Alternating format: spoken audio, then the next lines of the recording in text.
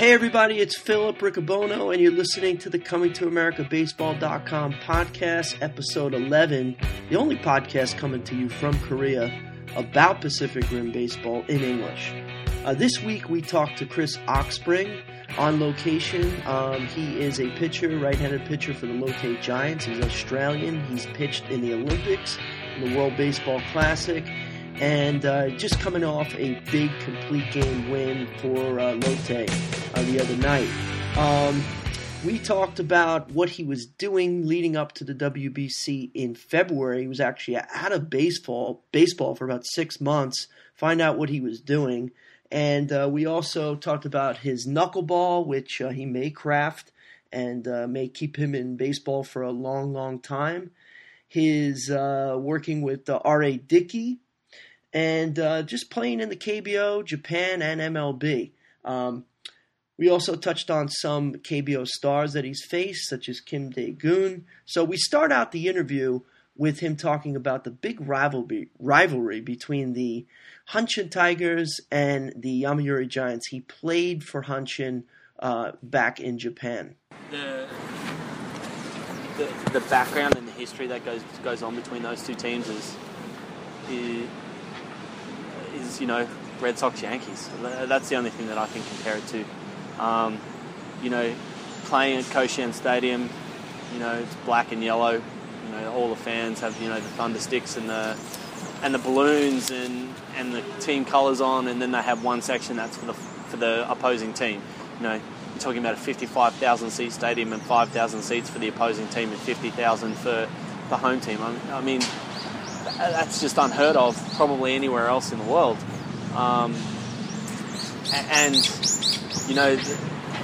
That rivalry is everything. It's like Game 7 of the World Series. Every day you play between those two clubs, and it was a whole new aspect for me as a baseball player to be involved in that kind of thing. I'd never really been in that kind of environment before. I'd played in the big leagues, and I'd played the Giants at AT&T Park. I'd played the Dodgers at Dodger Stadium, and those rivalries are different. Anybody can go into Yankee Stadium and play the Yankees.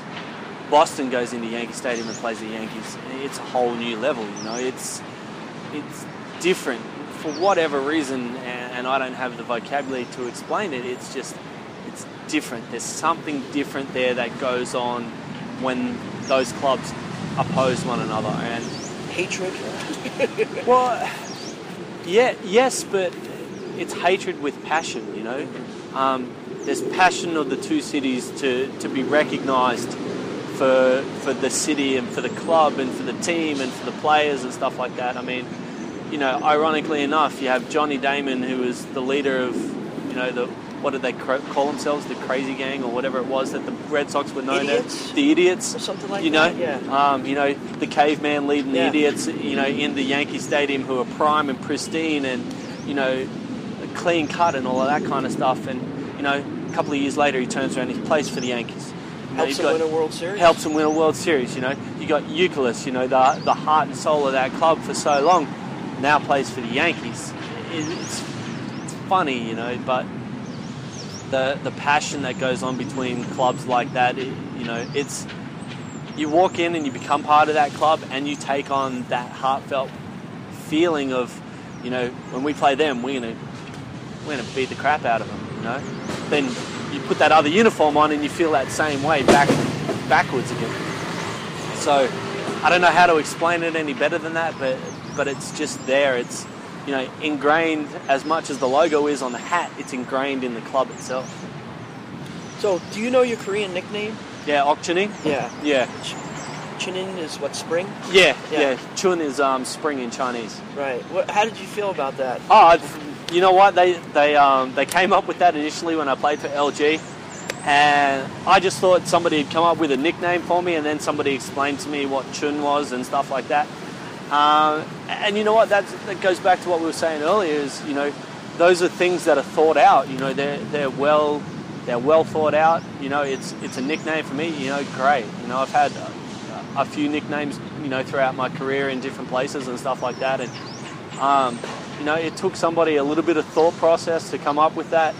So, you know, I think it's awesome. And you know, people call it out to me, and you know, I turn around and then they kind of don't know that I know it and stuff like that. But it's great. So you made your mark. Let's just start off. You've arrived here in Korea this year in March. Kind of a last-minute roster addition. Another foreigner was hurt, so you joined the team. But I like to call you not only a journeyman, an international journeyman. I mean, talk about the crazy road a little bit that has taken you here. Oh man, okay. All right, let's go all the way back to the beginning. First off, how'd you get into baseball, being an Australian? You know what? I had an older brother who was 9 years older than me. Played rugby, you know, growing up in Australia. Played rugby league. You know, my dad was a passionate rugby league fan. He didn't enjoy playing rugby league. We had family and friends who played fast pitch softball in Australia. So that was a wintertime sport which kind of clashed with football. So he had to kind of decide what he wanted to do. So baseball was the summertime option. He took up that, and you know, being the little brother, the tag along, you know, I went to all the baseball games and stuff like that, and you know, in the backyard with him, you know, with a bat and a ball and a tee and a glove and stuff like that. And started out, you know, I've got photos of me when I was still in diapers and stuff like that, hitting balls off the tee and glove in hand and things like that. So that started, you know, 30 plus years ago.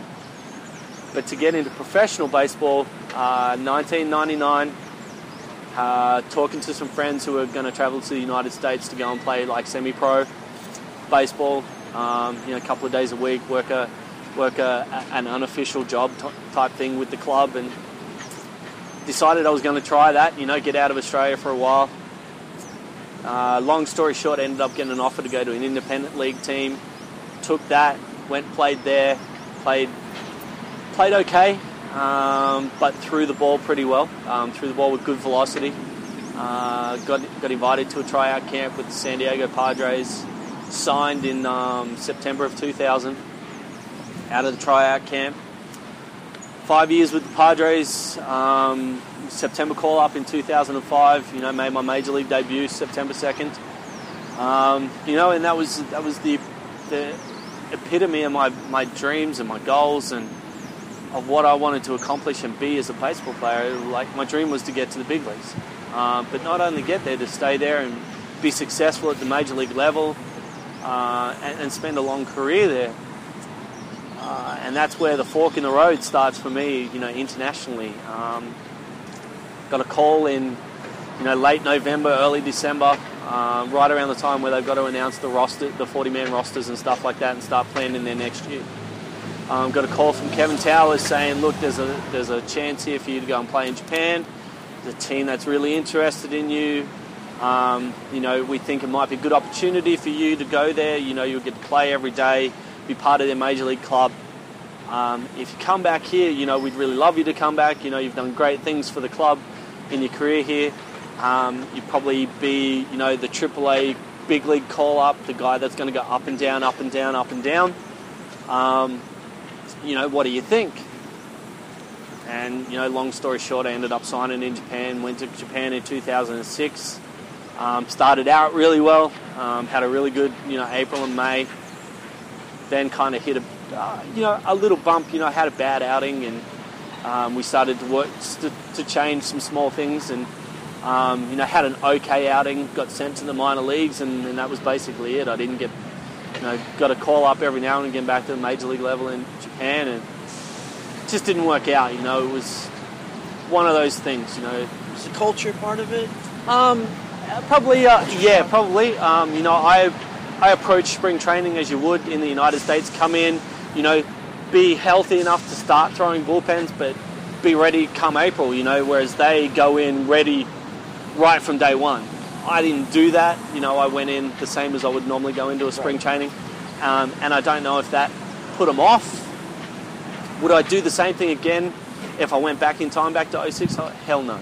You know, I'd go in ready to play, be in April shape in February or January, excuse me. You know, so they released me from a contract, you know, at the end of the season, you know, because they had an option for the following year if everything went well. So in 2007, I signed with Milwaukee, you know, Major League invitee.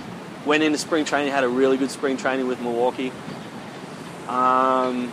They sent me to AAA, which, you know, I knew was going to happen. They had their roster set going in. That was fine.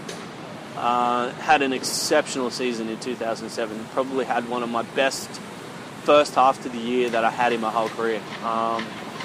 You know, was going to start the All-Star game. Same thing again, you know, it wasn't going to work out in Milwaukee. Decided to sign here in Korea with LG. And that was one of the best decisions that I'd made for myself personally. You know, I came in here, found a really good fit with the club, with my teammates, with, you know, everything. Everything just seemed to, you know, fall into place, and it all just worked really well. And that was the start of, you know, well, not necessarily a long career with LG, but it was, you know, it was parts of 3 seasons, which for me was the first time I'd really settled in since I'd been with San Diego. It was always just a short stint in all the places, and unfortunately got hurt in 2009, required, you know, significant surgery. I had Tommy John surgery in 2009. You know, did some recovery. The recovery went well. You know, the recuperation and the surgery went really, really well. LG called me in the end of 2010 and said, look, you know, there's a possibility that we might want to bring you back. You know, can you come over here? We want to see where you are physically, how your recovery's going, how your rehabilitation's going, check you out and stuff like that. And I'm like, yeah. So I came over here for a couple of weeks, did all of that kind of stuff. You know, they were kind of 50-50 on whether they want to bring me back for, you know, like a September call-up type thing. My wife was pregnant with our third child at that stage, due on the 1st of September, and it was like, you know, what do I do? Didn't end up coming back. You know, then that year had to decide if I wanted to go back to the States or come back to Korea. You know, got an offer from the Detroit Tigers to go over there as a Major League invitee again. From the, I forgot his name, but there's an Australian scout for the Tigers. Kevin Hooker. Yes. Yeah, that was through him. Through him. You know, he watched me play in the ABL, the Australian Baseball League. You know, my velocity had gone way back up again. My control had gone way back up. My command was really good. You know, my health-wise, I was in really good shape. And, you know, so they come to the party with an offer. So I called LG straight away and said, look, there's an offer on the table from the Tigers. I've got, you know, a very short period of time. Can you tell me what's going on? They were humming and hawing, and it got to the point where I had to make a decision on whether I wait for an offer from LG or I sign with Detroit. And I signed with Detroit, and, you know, about 18 hours later, I got a call from LG saying, you know, we've got an offer for you. And I'm like, I've already signed. You know, I told you a week ago that I needed to make a decision. You know, I'm sorry. You know, I know we talked about this, but I had to make a choice, and, you know, I've done that. And, you know, that kind of, it was a bitter irony for me, you know. I love playing at LG. I love being there, the fans, the city where I lived. You know, everything was great. And, you know, my relationship with the international scout was very, very good up until that point. And I think that decision there affected our relationship, which I wasn't happy with. You know, I didn't want to affect that relationship, and it did, and that was a disappointing thing for me. And I knew it would affect the relationship once I found out, and, you know, at that point it was too late to go back. So 2011 was one of the worst situations, worst years for me. You know, it just didn't work out with me and the Tigers. It just wasn't a good fit for for either party. They really didn't have room for me as a player. You were Toledo, right? Yeah, I was in Toledo. I was the 13th guy on a 12-man pitching staff. It was a lack of communication all the way up and down, and it just worked out badly. Ended up getting released in the middle of May. Went and played independent league for the rest of the year, which for me was great. In the States? In the States, I played in the Atlantic League. I was in Somerset, New Jersey. So you played against the Long Island Ducks. Yeah, against the Long Island Ducks. I grew up on Long Island. I got back to a point where I started to enjoy baseball again. Because you weren't there for the money. You weren't there for, oh shit, am I going to get called up to the big leagues next week? I was there to play baseball. I was there to get back to where I was, early in the 2000s, and I found it again, and I started to enjoy baseball again. And the second part of the season for me, like July, August, and September, was fun. It was fun on and off the field. I had a good time out in the field. I played with a great group of guys. We weren't necessarily successful as a club, but I played with a great group of guys. I got to work with a pitching coach who played in the big leagues. Had been Who's that? Brett Jody, his name is. He's now the manager of the Somerset Patriots. Okay. And he helped me with some things that I'd been kind of lacking as a pitcher, which, for me helped a lot. Last year I didn't play anywhere at all. I was tossing up, whether to go to Taiwan and play there, which I didn't really have much interest in. I was pondering going back to independent league again, knowing that my wife and kids wouldn't be able to come. My son was in school. So you were able to just kind of chill out for a year? I kind of chilled out for a couple of months, and it got to a point where I was really I was bored. I didn't know what I was going to do. I didn't know if baseball was finished for me as a career. I turned 35.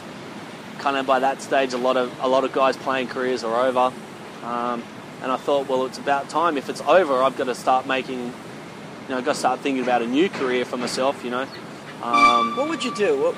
I actually went and I applied for a job at a bank. Really? And I started working at a bank in late July, and did that all the way up until I left for the WBC in February. What did you do at the bank? I was just a bank teller to start with. Wow.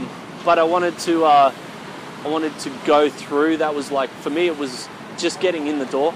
I wanted to go through and do something along the lines of financial planning or, private wealth, that kind of stuff, commercial banking. And it was a stepping stone for me. I worked close to home. I was a couple of minutes from home. And it was good. And then baseball rolled around again, and they kind of clashed a little bit, but my boss was accepting because, I'd explained who I was and what I was doing beforehand, and, the WBC came along, and the offer from here came along, and, I had to leave my job, but it was a good situation. I found myself in a really, really good environment, working environment, and baseball came along again and got in the way, and, I've just put that on hold, but, hopefully once this is over, if I get an opportunity, I'll go back there again, but, at the same time, I hope this isn't over for a lot more years. So, but you didn't mention that in 2004 you won the silver medal with Australia, and you won 2 games. Yeah. Now Wikipedia had you beaten Japan twice, but then another website had Italy and Japan. Yeah. So it's Italy and Japan? Italy and Japan, okay. Yeah. I pitched against Italy in the first round. Yeah, and you faced Daisuke Matsusaka. I mean, can you talk about that experience? Yeah, okay. So 2004 was my first true experience of being on the national team. I'd represented Australia in 2002 at the Intercontinental Cup in Taiwan, which was kind of, it was the Australian team, but it was really low key, it was really, I don't know the right word, but it wasn't that overwhelming excitement that you get when you put your national colours on. Now take that to the epitome of any world sporting event, the Olympic Games. You've got 15,000 athletes there. the epitome of the athletic community. You've got the best athletes in the world, all in one place, all at one time. The feeling of just walking in, into the village, it's something that I've never experienced before. Like, I've walked into major league clubhouses and been with the epitome of baseballing athletes, and that's an experience unto itself. But you see the likes of Maurice Green walking around. You see the likes of, I met Tim Duncan and the USA basketball team. I met the Olympic 100-meter women's gold medalist that year. I met a whole bunch of athletes that I'd never get to the opportunity to meet again, simply because we were all in one place at one time. Now, to go to the baseballing side of things, it was different again. You were playing, there was no tomorrow. Every game was, 3-2 pitch, 2-out, bottom of the ninth, loaded base, and Barry Bonds at home plate. That's what every game was like. So when I got on the mound to face Italy, we didn't really know much about the club, about them as a team. Didn't really have an extensive scouting report on them. We knew they had a couple of players who were pretty good, that were, AAA kind of major league caliber, guys. I pitched, I threw the ball really, really well. I think I threw 8 innings or something like that. We ended up winning, 4-0 or something like that. Then we played Japan the next day, I think it was, and we beat up on them really, really badly. We shocked them. I think it was 9-4 or something like that. You knew about Daisuke then? Yeah, but we didn't face Daisuke that day. We faced somebody else. Excuse me. And we ended up making it through to the top 4. And we found out we were going to play Japan for the semi-final game. And there was me and another guy that they were kind of pondering who they were going to start. And the manager, John Diebel, came to me and he said, "We're going to start you against Japan." And I went, great. So luckily for us and for me, we had Jeff Williams on the team, who played for Hanshin.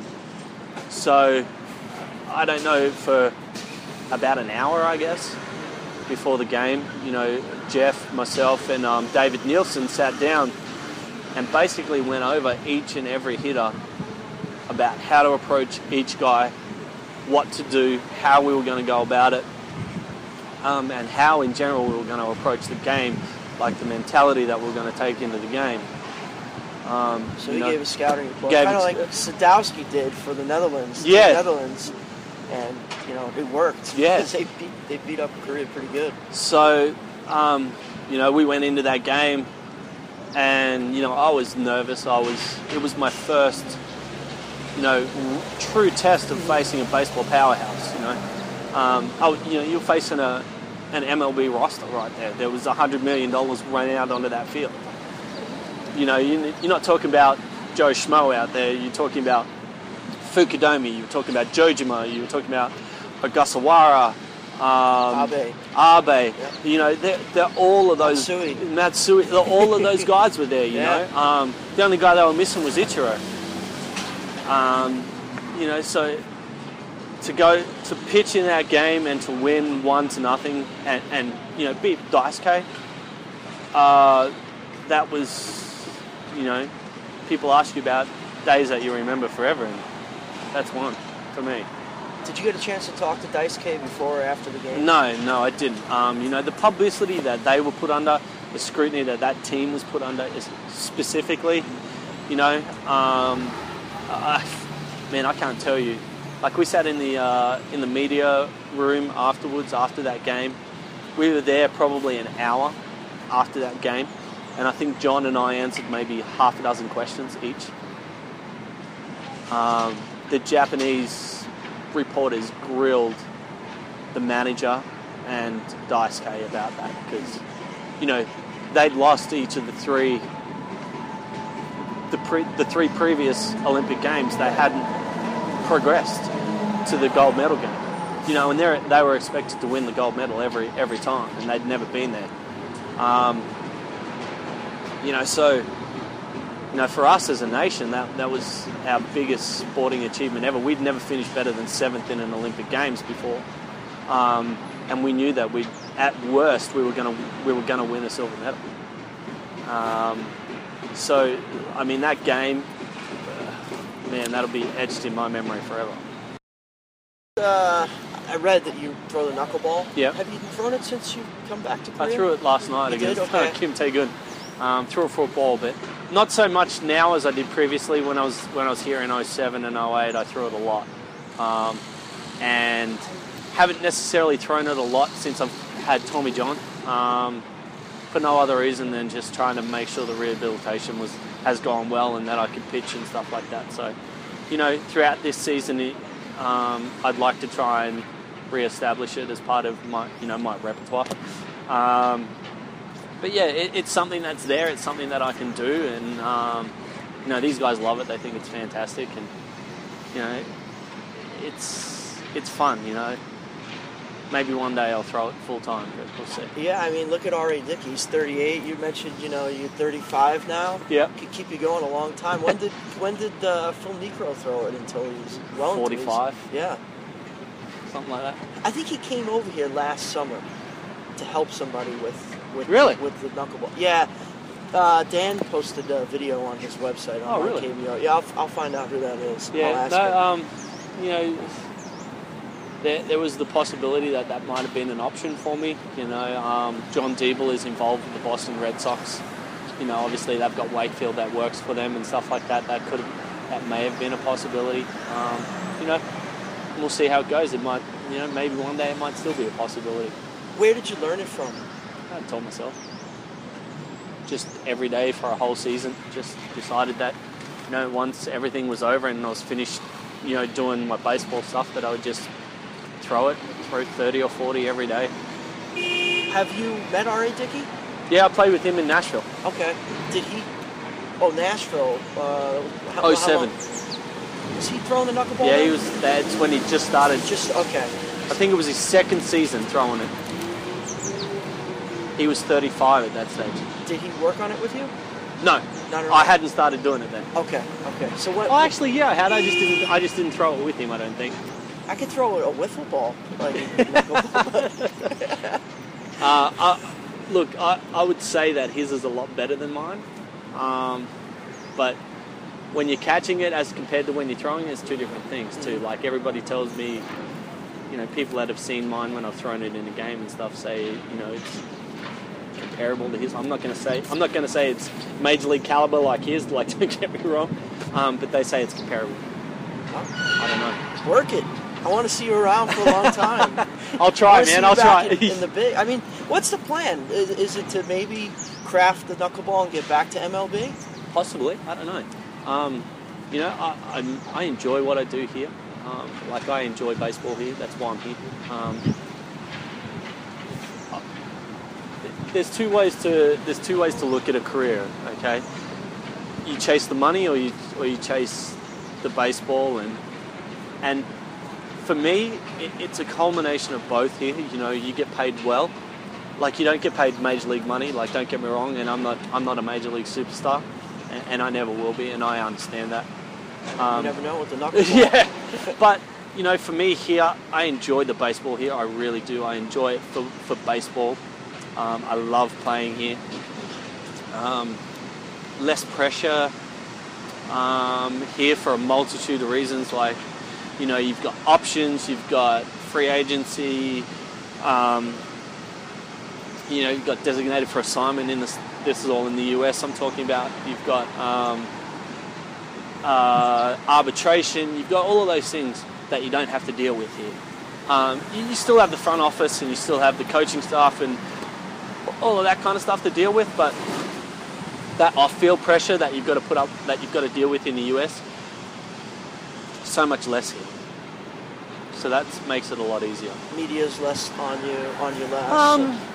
Yes and no. I mean, you still do it, but you don't get scrutinised as much here. Yeah. Last night I gave up an RBI single in the first to Kim Tae-gun. Number one hitter in the league, probably their best hitter. I give up an RBI single in the first. I would have been answering questions for a half an hour if I was in the US about why why I did what I did. But here it's just part of the game. Hey, we won 4-3 in the end. Looks good for me.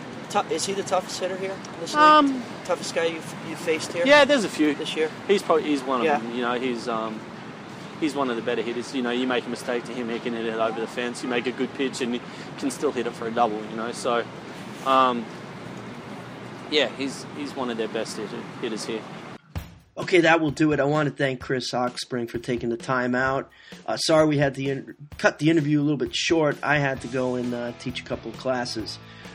So blame my job on that one. But hopefully we'll get him back on the podcast in the near future. Want to thank everybody for listening and continuing to listen to the ComingToAmericaBaseball.com podcast. Special shout out to Mike Ninavaji and his 19-0 Wanto Warriors baseball team, Wanto High School, Long Island, New York. To get in touch with us on the social medias, we are at ComingToAmerBB. That's on Twitter, ComingToAmerBB. Or you can go to our website, www.comingtoamericabaseball.com.